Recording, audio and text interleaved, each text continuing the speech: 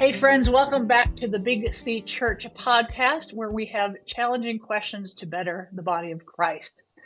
I am very excited. I'm always excited about my guests because I get to pick them, which is great. So I probably should stop saying I'm excited because it's just true every single time. So my guest today is Bronwyn Lee, and this is part of a series on men and women in the church. And so Bronwyn is, she's a South African born. She's a pastor of discipleship and women at her church in Northern California, and editor at Propel Women, and also a coach in the Propel Ecclesia network. And she'll talk a little bit more about that. Bronwyn and I got connected, I think, through Propel, like through some articles. Is that right, Bronwyn? That's what I remember. I got to interview you. Yeah, and then we just, of course, hit it off and have connected since then about different things. And so she also described herself, besides the job titles, and I know this to be true, neighborly, sassy, and Jesus-y. So you may, those of you who know me or you're getting to know me through this podcast or other contexts, you can see why I immediately was drawn to her and why we connected. So, Bronwyn, thank you for your time in this conversation. Oh, I'm thrilled to be here. Let's be neighborly and sassy together for the sake of Jesus. Yes, exactly. So I invited you for a conversation pertaining to men and women in the church because last time we were Zooming together, we started talking about the temptations that women leaders face. But I'll let you tell everybody how we got into that and how you started thinking about that. So tell me about that with your Ecclesia network. Sure. So one of the places that I get to serve is as a coach for women in leadership in ministry contexts through Propel Ecclesia. And so small group cohorts that we meet every month and sort of tell people take next steps on their leadership journey. And we have monthly webinars where we have people speaking into culture and gifting and leadership and all sorts of different aspects of that. And at one of our webinars, we had a presenter speaking about leadership temptation organizationally and how it is that we keep ourselves upright, both internally and in our demeanors with other people. And he was warning against sort of that trifecta of temptations that we need to be on our guard against. And he spoke about money and sex and power and how we need to guard our heart against being lured in all of those directions. And as I sat there listening to him, such a wise, godly man, I thought, that's true. I can see how money has wreaked all sorts of temptation. Power does so much damage, because there's an untouchability when it comes to power. Andy Crouch has written so well on that. And I can see that there's the temptation in the sexual realm. But then I also thought, I am also not sure that those are the top three things that would take me out as a woman in ministry. And I thought, I wonder if there is a gendered nuance to the ways that we can be tempted in ministry circles or tempted in the church. Not that I'm invulnerable to power and sex and money, but there are some other things, or maybe some ways of exploring that would help me be more in tune to ways that I could fall. So that got me thinking, which is why I picked your brain on it. Because part of wisdom, right, is growing. We want to grow in strength and capacity, but part of growing in wisdom is learning the areas we're vulnerable so that we are accountable and asking for grace. And I thought, I really want to work at pinpointing areas that I could be vulnerable to temptation so that I don't take down a chunk of the church by being blindsided by my own failings. Yeah. And so we had a very honest conversation, and invited Bronwyn to not entirely replicate that, but to have this with record being pushed. So really, that's what we're going to do. We're going to have a very real and honest conversation about our experience as women leaders, and not just with men, but just the temptations that we face internally, and what are the things that would be the biggest temptations for us. So thanks again for engaging in this with me for other listeners this time. Sure. So let's start about, the money, the sex, the power. Let's look at those three things first and say what about each of those, yes or no? You go like, I can see how that could be or whatever. Like, let's start with money. Is money a temptation for you? And if so, in what way? And I'll share too. I'm not just asking you, right? So I think money is less of a temptation for me, and I'll be honest, because of privilege, because I have money. So I'm yeah, not at the risk of running out. I am well provided for by my husband and sort of family assets. I'm not at the risk of becoming destitute, and so I have compassion for where. If you're starting to have to make hard choices about food security or housing security or, like needing to provide and protect for your children, I feel that that temptation would come into play in a different way. That's not the case for me. so, and help me understand when you were in that Ecclesia network with the guest who was talking about money. In which ways was that person saying that money is a temptation? Where is that? They've seen it. He did not unpack that a great deal. Okay. But that was also something as I was trying to imagine it. I thought there are corners of the church where being the senior pastor comes with a bunch of perks. There's like a Yeah. ministry world which is very poorly paid. And I think if you've Yeah. been a woman in ministry, as I have, completely unpaid for decades. Yeah. So, Yeah. ministry is not something we associate with being lucrative. But there are corners of the church where high profile speaking comes with a huge amount of perks and engagement. That's not the world I live in, so I don't want to poke fingers at it. But I would imagine it would Yeah. be a different realm of thinking altogether if I had people wanting to wear designer labels when I was speaking on stage because I had a really large platform. I think that Yeah. that could be an area of temptation. Yeah, yeah, that makes sense. Yeah, when you said money, I was like, yeah, where would that be? I like you, I would say that's not a temptation. I'm aware of it. I've been aware of disparities in my pay versus a male colleague, or there's been times where um, because I was a woman, I could be an intern on staff, so I was getting, but I had a master's in my field, kind of thing. So money is an issue or has been an issue.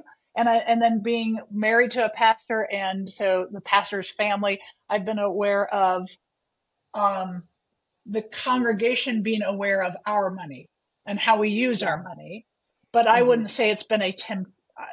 I've never felt like that's a flame that I'm getting close to. It's an issue, but not a temptation, I think. That's right. And I think when it comes to the disparity sort of issue, on male female pay, that actually runs closer to the power temptation to me than the money temptation. So Yes. Yeah. can I jump Yeah. onto that one? Yeah. Please. Yep. um, Yep. I think that there is a real difference between the power and the influence that we might wield in any given situation, and that's something Hmm. that I've discovered that my male coworkers are less aware of than maybe the women that Hmm. I meet in the church circles. I Yeah. think very often for men, power and influence go together. The reason that they have a voice is because they have a seat at the table. It goes with the job title. But Yeah. for women, certainly in my circles, and I come from a background where women didn't have any of the front row seats in leadership. And so we didn't have any institutional power or title that went with it. But women still were a huge part of the life of the church. Hmm. We had influence, but not power. And so that distinction becomes important there. And the influence that women have, that I've had historically, has to do with relational capital rather than job Hmm. title. Hmm. And so how we steward that, how we think about that, I think is something that women grapple with in the church. If a man makes a hard line because it's his job, people will accept sometimes a hard decision because it's tough to be the person at the top, and sometimes you have to make Hmm. hard decisions. Hmm. But for me, who doesn't have a job title, if I said something controversial, it might cost me actual relationship. Yeah. Yeah. There's a pressure in a Hmm. different kind of way. And so I think that our experience of power and influence can have gendered outworkings. Yeah. Yeah. I think from reflecting on it for myself, so like you, um, I've often, not on a formal seat at the table, or if I have been at the table, it's been at the kids' table, or the at the holidays, or a lesser seat. It's certainly not been the head of the table. Um, but at the same time, like you said, and for a long time, I mistook, I don't have influence if I don't have a seat at the table or a position. Um, and have been coming to terms with reckoning, understanding the influence side of that. Where do I have influence? Because even, I've seen churches destroyed by the parking lot conversations, by people who don't have any seat at the table. And so I think a temptation for me, it's about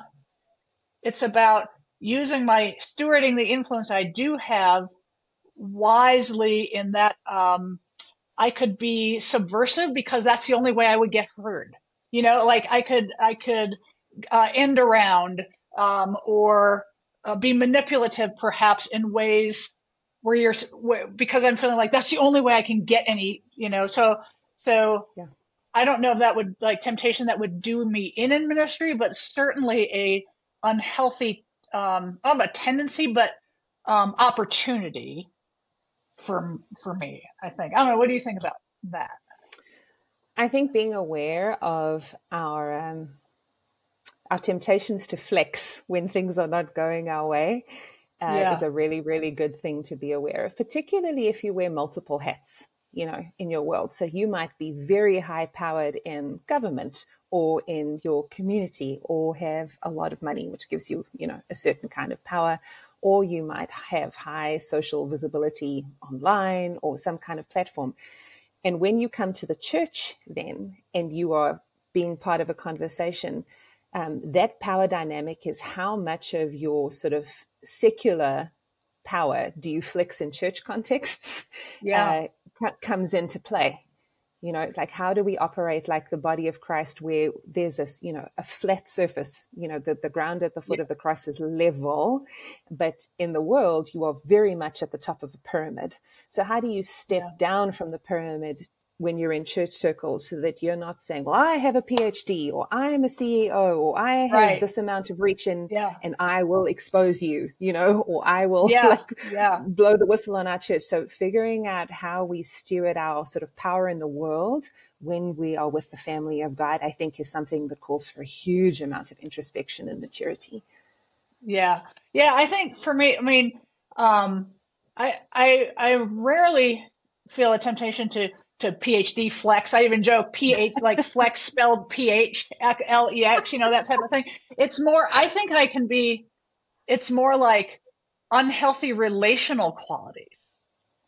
Because if the influence really is that relational kind of thing, um, to be honest, there's situations where someone else is, at the head of the table, or maybe I don't have a seat, but I could actually subversively upend the table from underneath by rallying people off to the side and not being respectful of the authority or the power, or what has been established. Sometimes I need to, where is the line sometimes between using the authority I do have because to bring about positive change, and when is it overstepping, and so That's when right. is it time to speak, and when is it time to not to, and am I doing that in healthy ways, in healthy places, even if it's not at the main table? I feel you so much on that conversation. I think a real life example for me of this was that I was writing in the public forum, both on my blog and some collaborative works, and being published in various places for a good 10 years that I was not in staff for, serving in any formal capacity in my church. But some of the stuff that I was wrestling with was contentious. I was writing about immigration because I'm an immigrant, and I have a faith-based perspective on immigration, but that's divisive in my church, right? Yeah. And I was wrestling with issues about women in leadership in the church. What did that mean? What does the scripture say? What are the limits about what we can and cannot do? But my church was in its own process, happening at its own time. And so I wanted to be very, very careful not to rally like a slew of angry blog commentators who were Yeah. going to petition my church, like, Yeah. you need to buckle down and tell women where it's at, or you need to, pass them the microphone. And so I drew, what do they call them? Like Chinese walls? The like defense, like I drew very strong walls between my public writing life and my church life. I did not publish the name of my church or where I Yeah. lived in any way because I wanted to try and protect my church environment from my public writing and to try and wear those hats. It's a little bit more difficult now that I'm on staff at the church because if you look me up, like I'll actually appear on the church website. Yeah, you can't take off one hat as easily. I mean, you're always that's right. that. Yeah. But I still want to be aware of it. That's right. I don't want to bring down the angry mobs because, again, the church is the family of God. And there's some stuff that we just need some time and space to process by ourselves. And just like it wouldn't be appropriate if we were having a family conflict to figure out our budget for the next year or how, what we believed about homeschooling or public schooling, it would be inappropriate to expose all of that to the public eye so that I could, come back to my husband and say, well, 100 people in our community think you're wrong. It's wrong to do that to the church. I think we need to protect the family of God like we would protect our own households. Yeah. And I think there's so many more outside channels we can use these days, for good and for bad. I think of Kate Bowler's book, I think it's The Preacher's Wife. I don't know if you've read that, but just how people, we do have influence and power, even sometimes not in the formal thing. And so let's think through some of those, social media, passive aggressive comments on social media or blogs or actual public platforms or books, that kind of thing. Certainly, even the non-public stuff, just the hallway conversations or over coffee or even pillow talk with my spouse. I mean, I could influence him, and being aware of the ways. What are some there's others you can think of that we have that influence and a temptation to misuse power, but it's not in the power from the top down necessarily. Mm-hmm. Yeah, I think our relational networks and guarding our tongue covers a huge number of things. Yeah. We talk in all sorts of spaces. And so figuring out how we can honor people, honor our churches in every sphere that we're at, particularly now that life is all that more public and documentable. That calls for maturity. Yeah. I think guarding our tongues in writing and speech, I think also appropriate use of emotion comes to mind. So I think there could be one end would be emotions are bad. Women in particular are too emotional. They shouldn't show emotion. And the other is that we could use emotions to manipulate. Mm-hmm. And so I think the word that I'm trying to I want to avoid in my own life is manipulation. Yes. Yeah, I think that's fair. But, that reminds me of sort of my Calvinist roots, the idea that there's, total depravity doesn't mean that we're all as bad as we possibly can be in degree, but it does mean that every part of us, the totality of us, is all tainted by sin. And I think, so theologically, that's an important thing to take on board because it needs to breed an awareness that, my emotions could be manipulative, but also my brain is manipulative. I am very capable of spinning data, selecting facts to tell a story, to have it end in the way that I want to do. My appetites are tainted by sin. My habits can be infused with sinful patterns. So being aware of, emotions get a bad rep as being the most sinfully true. What's the word? The most likely to be swayed by sin. But that's not necessarily true. Total depravity teaches us that all of us is vulnerable, and all of us, our emotions, our mind, our will, our reason, our choices, all of that needs the redemptive work of the Spirit. Yeah. And one of the things I think my takeaway, and listeners to hear as well, is that even though power may look differently for us, sometimes as women leaders, or for every leader really, we have it in a variety of forms, and I think overall just being aware of all those things, the temptations, the things that are tainted by sin. How are we stewarding the influence, the power, bringing our minds and our tongues and all the things. I mean, it's just it's a holistic thing. It's not just limited to power defined by seat at the table. That's right. Yeah. And Our emotions and our bodies, right? So Yes, all of it. Yeah, for if sure. The whole thing. we move to our third area of temptation, sort of okay, Yes. we've talked about money, we've Yeah. talked about power. How do we experience the temptation towards sex? Yeah. And this was the one where, when you and I talked, I thought this needs Yeah. a little teasing out for me, For sure. right? So here we go. Let's do Because it. Right. In as much as I understand sort of sexual attraction being undergirded by our desire to be intimately connected to people around us, to the men and women around us. We long for chemistry, we long for connection, we long for close relationship where we're really seen, which may or may not involve actual bodily sexual connection. It actually has a lot to do with human connection, which, ideally in marriage is expressed in actual sex. But the attraction person to person, I think, is an area that we experience maybe a little differently to how we think of, sexual temptation is the temptation to have an affair. Yeah. I think that there are two ways that relational attraction is dangerous to me, possibly other women. So I'll share this. One of them is that I think that women are vulnerable to relational betrayal in a way that can take them out in ministry. Define relational betrayal. Tell me more about that. Sure. I think particularly if you come from a world where your life in ministry relies on relational capital, not because you have a job in an institution that are not a formal network of LinkedIn type relationships, but have to do with friendships and partnerships and a shared history that you've had with people over the years. You build a level of relational trust that your ministry lands up being platformed on, whether it's formal or informal.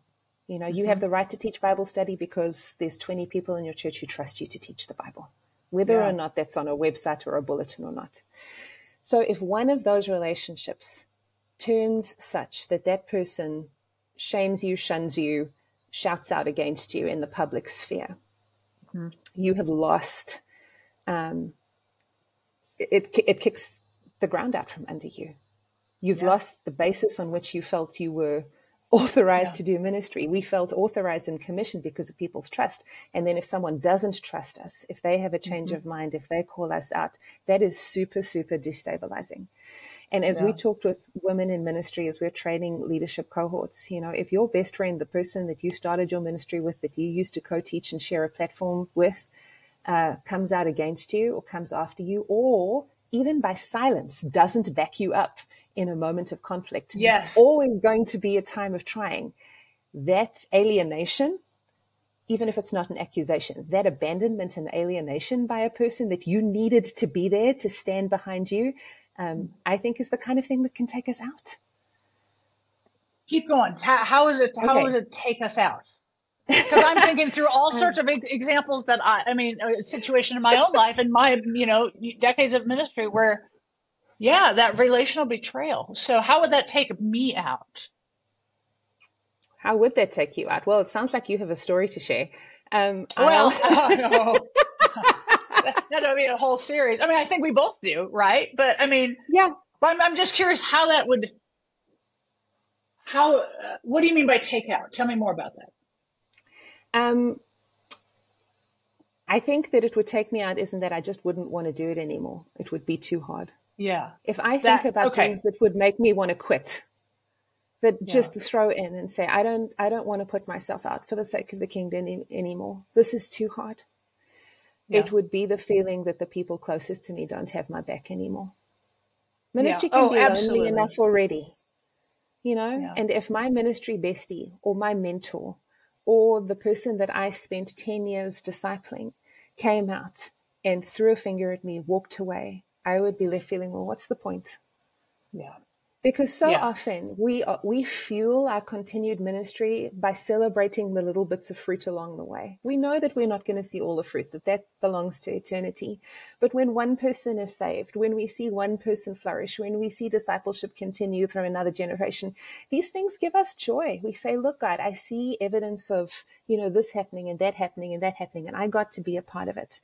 And it keeps me going.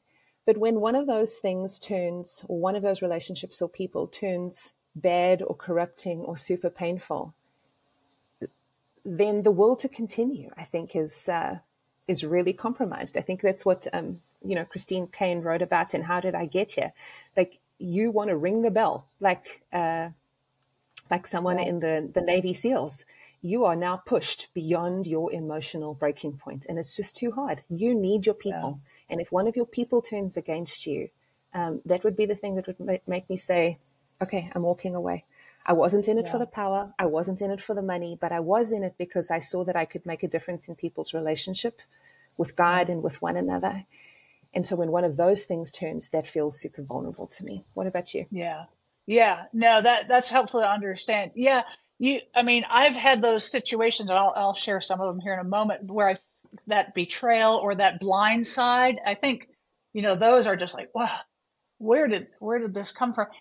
And you framing it in terms of that it's relationship, why it's so much bigger for me or for us, because the relationship is the foundation of the influence. So I can't just go, yeah, well, but I still got my seat on, at the chair, at the head of the bus.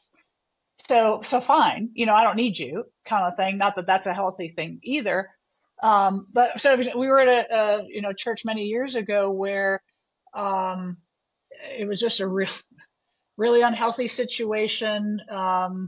We didn't realize how unhealthy it was when we got in. We asked all the right questions that we knew to ask, and still, there's only so many things that you get exposed when you're in it. And then we're in that environment, and people all wanted to be in the pastor's small group. And so I was like, wow, this is great.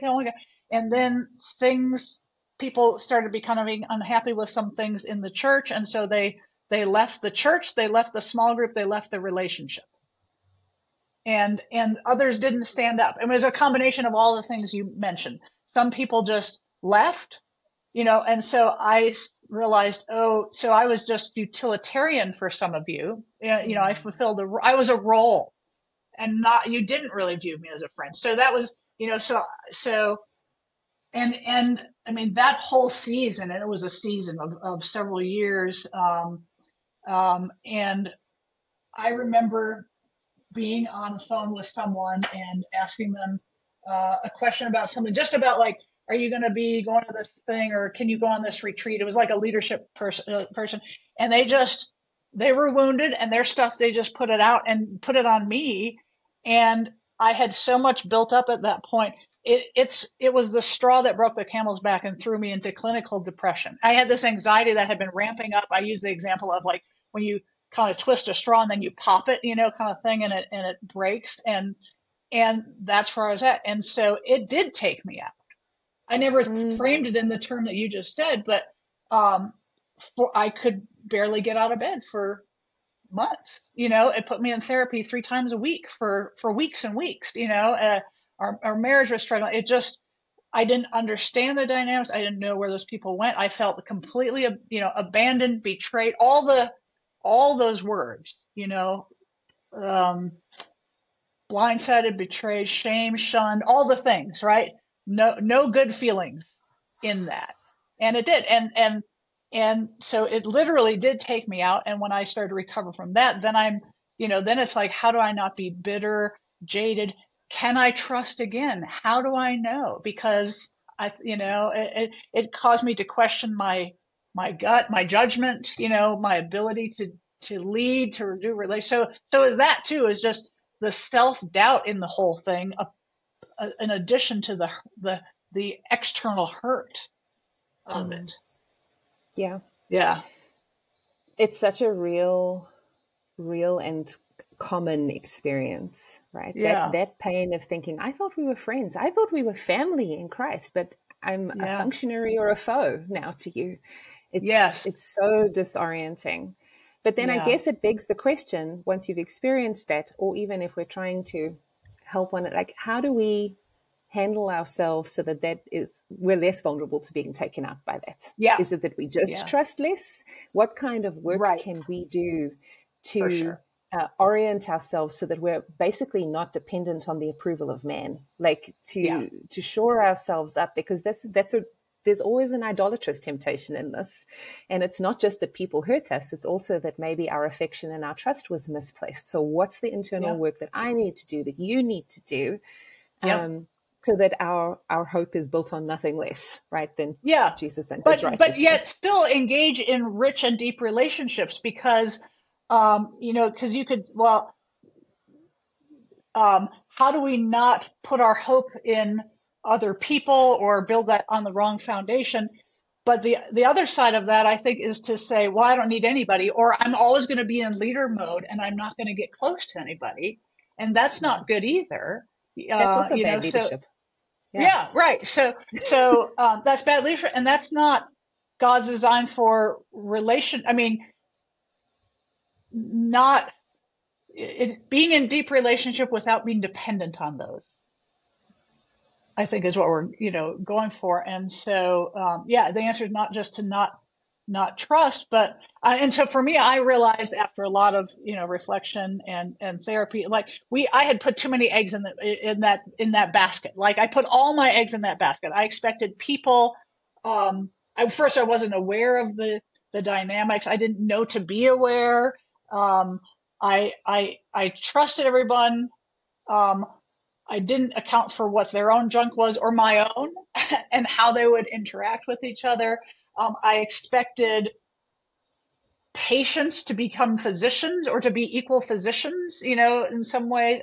And I was doing too much with that group. And so I realized for me, I needed a network of friends who weren't functionaries or foe. There wasn't even the need for functionary or foe. That language wasn't part of the relationship, Mm-hmm. Yeah, I think that's so good. We need to go broader and we need to go deeper.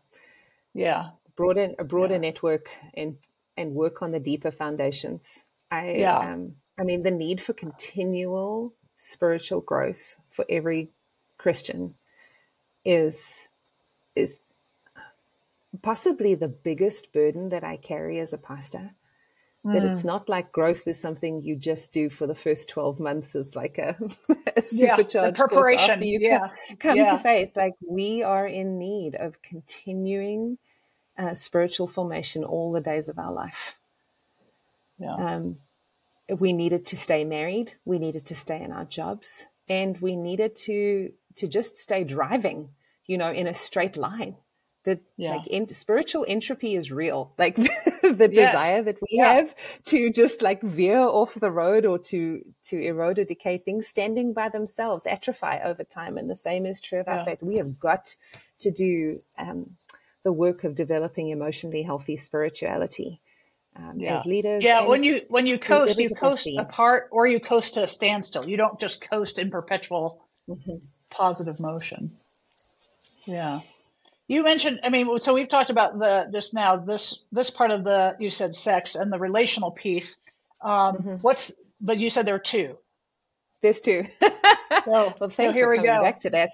I know. I think I know, right? So here's the super vulnerable part. I think the other big danger for me is that because I perform in so many different capacities, I do well, I hold space, that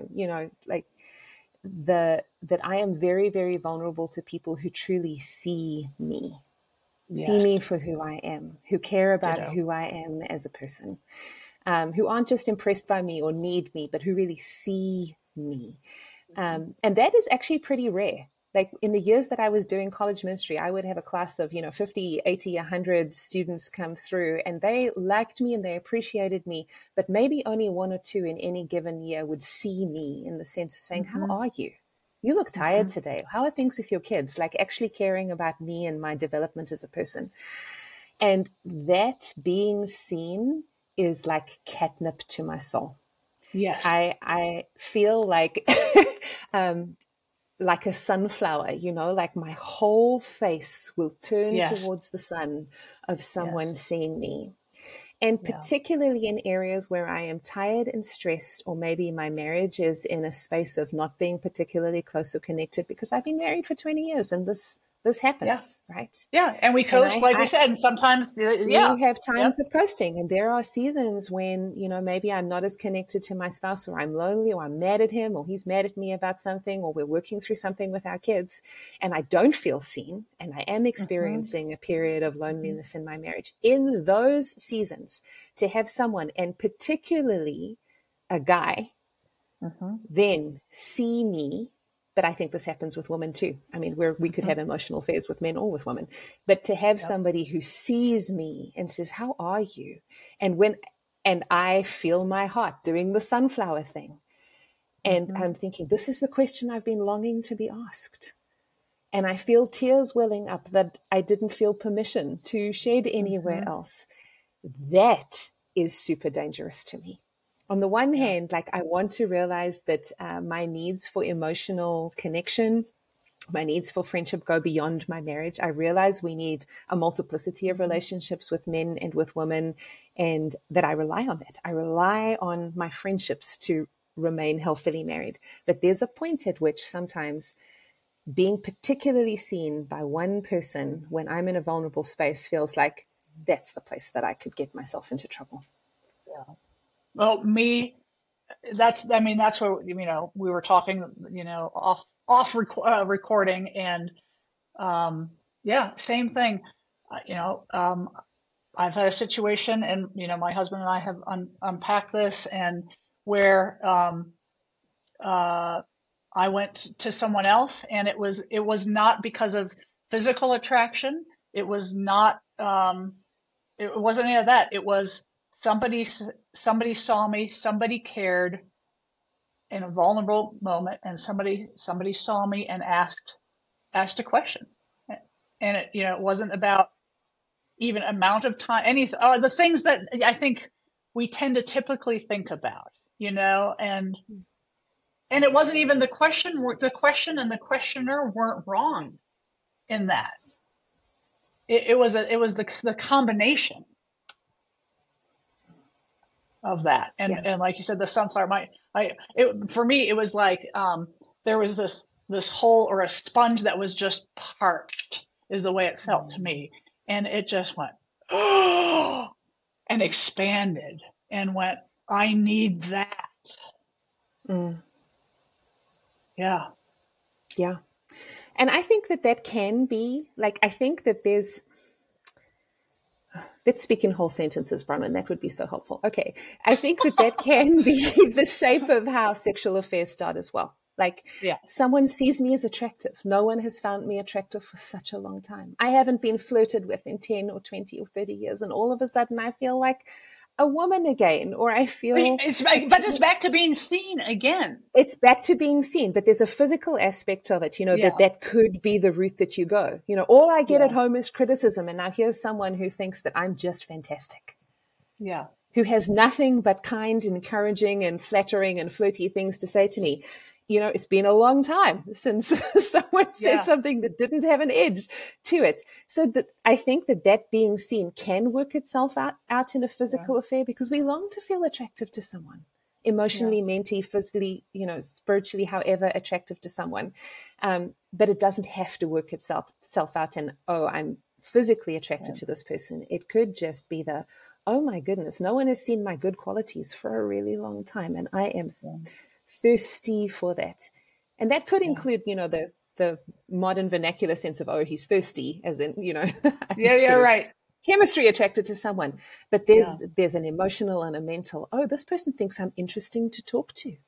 And I live in a house of people who treat me like I'm boring, or I'm just a record stuck on repeat. How wonderful to be with someone who thinks I'm interesting or smart or funny or whatever the case may be. And now in that situation, when I feel that, I think, okay, there's the potential of the gift of relationship here, because I think God has given us a community, but that is where I need to guard my heart. Yeah.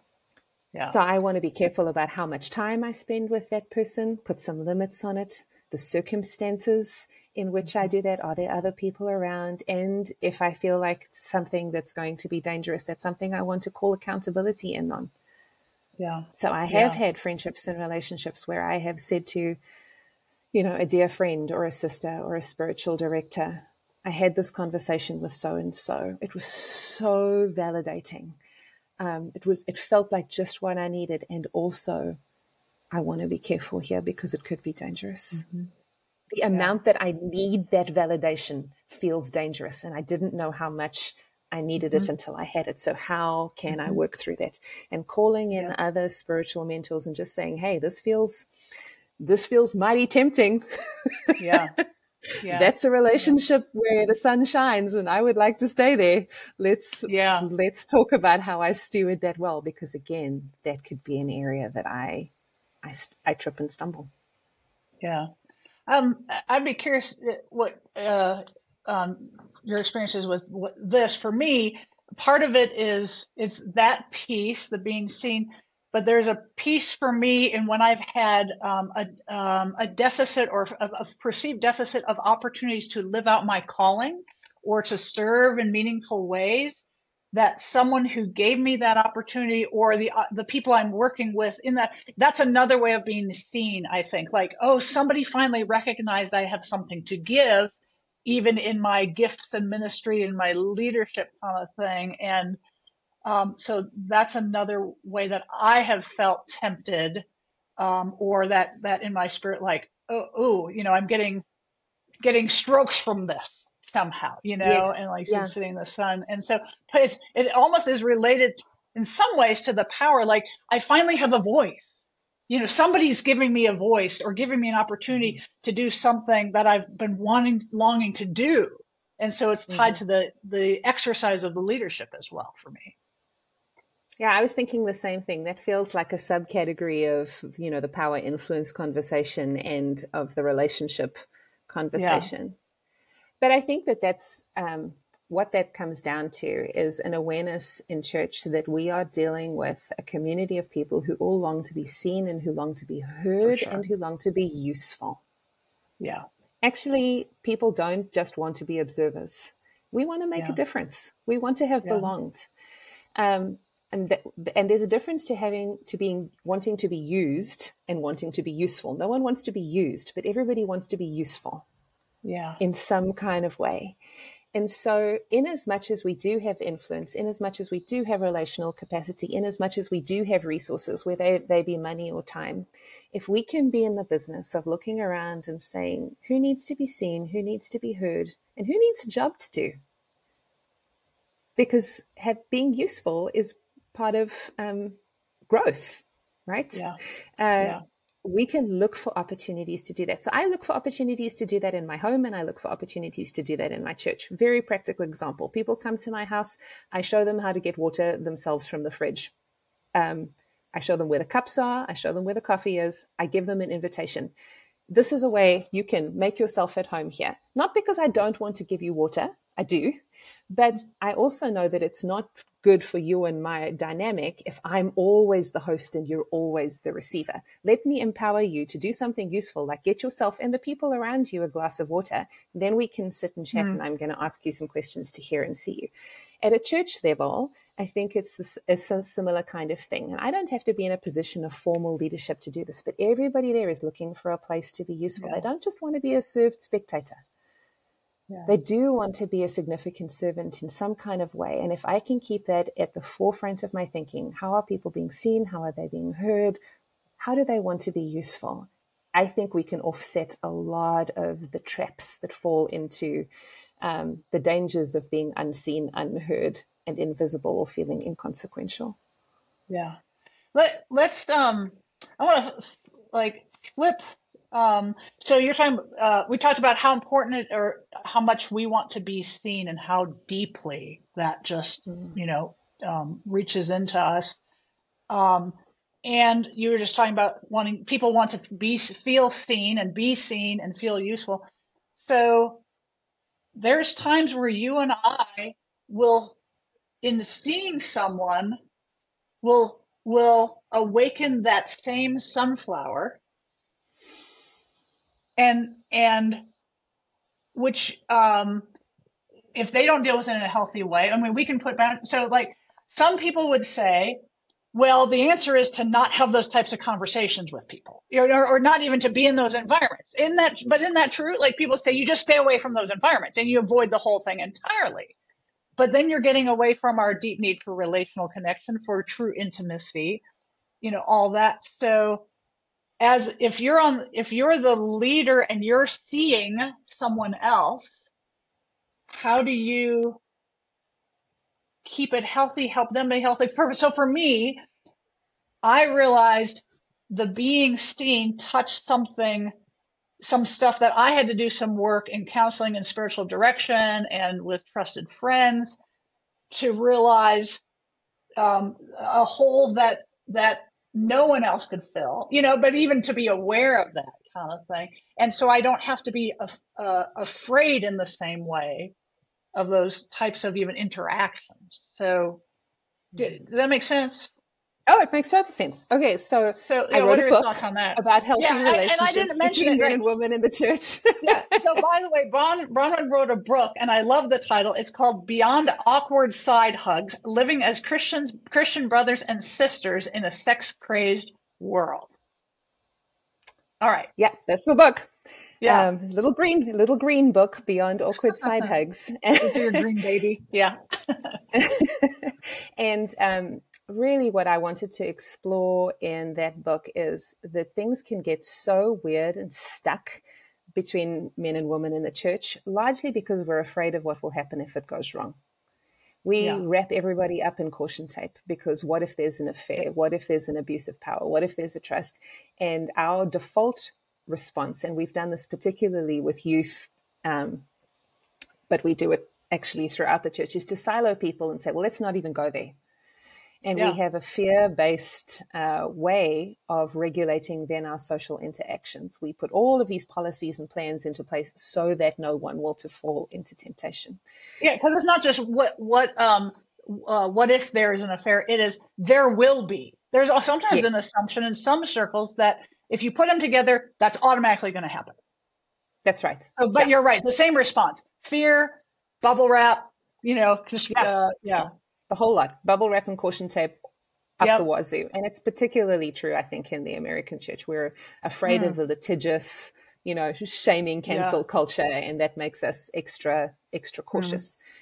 But fear is a very, very terrible way to develop ethics. Trying to develop ethics and trying to build community just by legislating against what could go wrong doesn't help us to get anything right. yeah. It's like just putting up hazards and cones, just to point out the pitfalls, but never giving people a map. And Yeah. So erring actually, toward caution is still erring. it's still erring, yes. And if we've learned anything from the scriptures, it's that the law doesn't stop sin. You can regulate up the wazoo, but the law has never Yeah. had the power to deal with sin. Hmm. So even if you legislate, even if you wrap everyone up in caution tape, sin is going to sin. That's what we do. We needed Yeah. something more powerful than a better law. We need the gospel. Yeah. We need the gospel to show us a new and better way. And so what I wanted to explore in Beyond Awkward Side Hugs is that scripture doesn't say, well, you might sin, so don't do anything. It says, here is the way that Jesus has has instituted in the family of God. Hmm. And what does it look like for us to live into that with wisdom? And so at a very practical level with relationships where I could be a sunflower towards someone, Yeah. the framework that the gospel gives me is this person is my sister in Christ. This person is Hmm. my brother in Christ. We are going to be family in God for the rest of eternity, if I think about that. Yeah. So what does it look like for me to express that well now? Hmm. Whether I have a job here, whether I worship in this church or not, we are in relationship for the long haul because of our mutual connection to God the Father. So what does that look like? Because I want to be attached to this person. We're family, but I don't want it to go off the rails. And so understanding how much scripture calls us to live as the family we are and the family we're going to be is my big controlling framework. And that is such a different set of first principles Hmm. from what might go wrong. Yeah. Yeah. Yeah. Wow. Yeah. Um, I'm mindful of the time for us and for our listeners. Keep giving me your wisdom. Other thoughts on this? As I mean, we had a month to kind of think about this since the last time we talked, and I said, hey, put yourself on my calendar for a podcast conversation. So, I it's such an love the important church. conversation. Yeah. I love the church. I mean, I think it's God's worst idea and also God's best idea. I mean, it's his best idea because he just loves us. Like, everyone gets to belong. Doesn't matter what our background is. He calls us his children. He invites Yeah. us to be part of his family. It's the very best thing. And it's also the very worst thing because it means the church is made up of people like me. And I think, God, you have appalling taste. Like, you keep Yeah. on picking, fallen, fallible, finite, and foolish people to be part of your church. But I love this church because he loves its church. And he has not given us something that's too difficult to live in. And Yeah. even though there's all sorts of propensity to sin, even though relationships are hard, even though covenants fail because we, are vulnerable to failing because we are vulnerable to failing, there's still some bigger, better upward call that he is making possible in the church. Mm-hmm. And just like I'm not a perfect parent, right? And I'm going to make lots of mistakes, but it's still worth it to be a parent because I want to be good enough and love them well enough for them to grow up and live and have some joy, faults notwithstanding. I feel a similar way about the church. There might be times when I'm discouraged and where there's damage done, but this is the family project that God believes in. Mm-hmm. And I can leave the church a better place than I found it. I can have, in the net sum of things, have been a healthy person who made a difference. Not a perfect person, but a healthy person who loved the people in front of me well, which is the most I can do in my immediate family, and it is enough in the family of God. Yeah. Forgetting what's behind, we press on because he will make it work. Yeah. So we keep investing. Yeah. Amen. Preach. That's great. Thank you so much. Yeah.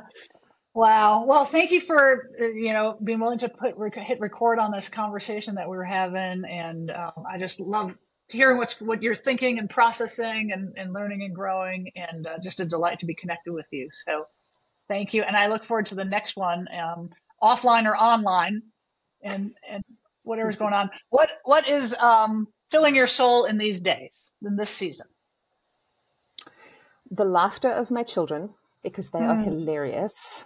I have a couple of good friends that God has given me in the last 2 or 3 years. It's funny how he gives us new people for each season. And none of these people even live in my state, but we've found a way in these days of That's Zoom awesome. and Marco Polo to stay connection. And that just gives me a lot of joy. And there's some safety, right? Because they're not embroiled in the Yeah. day-to-day nitty-gritty. Yeah. And I am cleaning my house. Oh, I'm that on brings leave at joy the too. moment. Yeah. Yes. And every now and then I text my husband a picture of, look, you can see the actual shelves. And that seems like, does it bring him the same amount of joy, or is he just like, thank you? Yeah. I think he's happy that I'm happy, which is almost the same. Right. You'll take it. Right. Yeah. That sounds great. Wow. Well, thanks so much for this conversation. I look forward to the next time. Thanks for having me.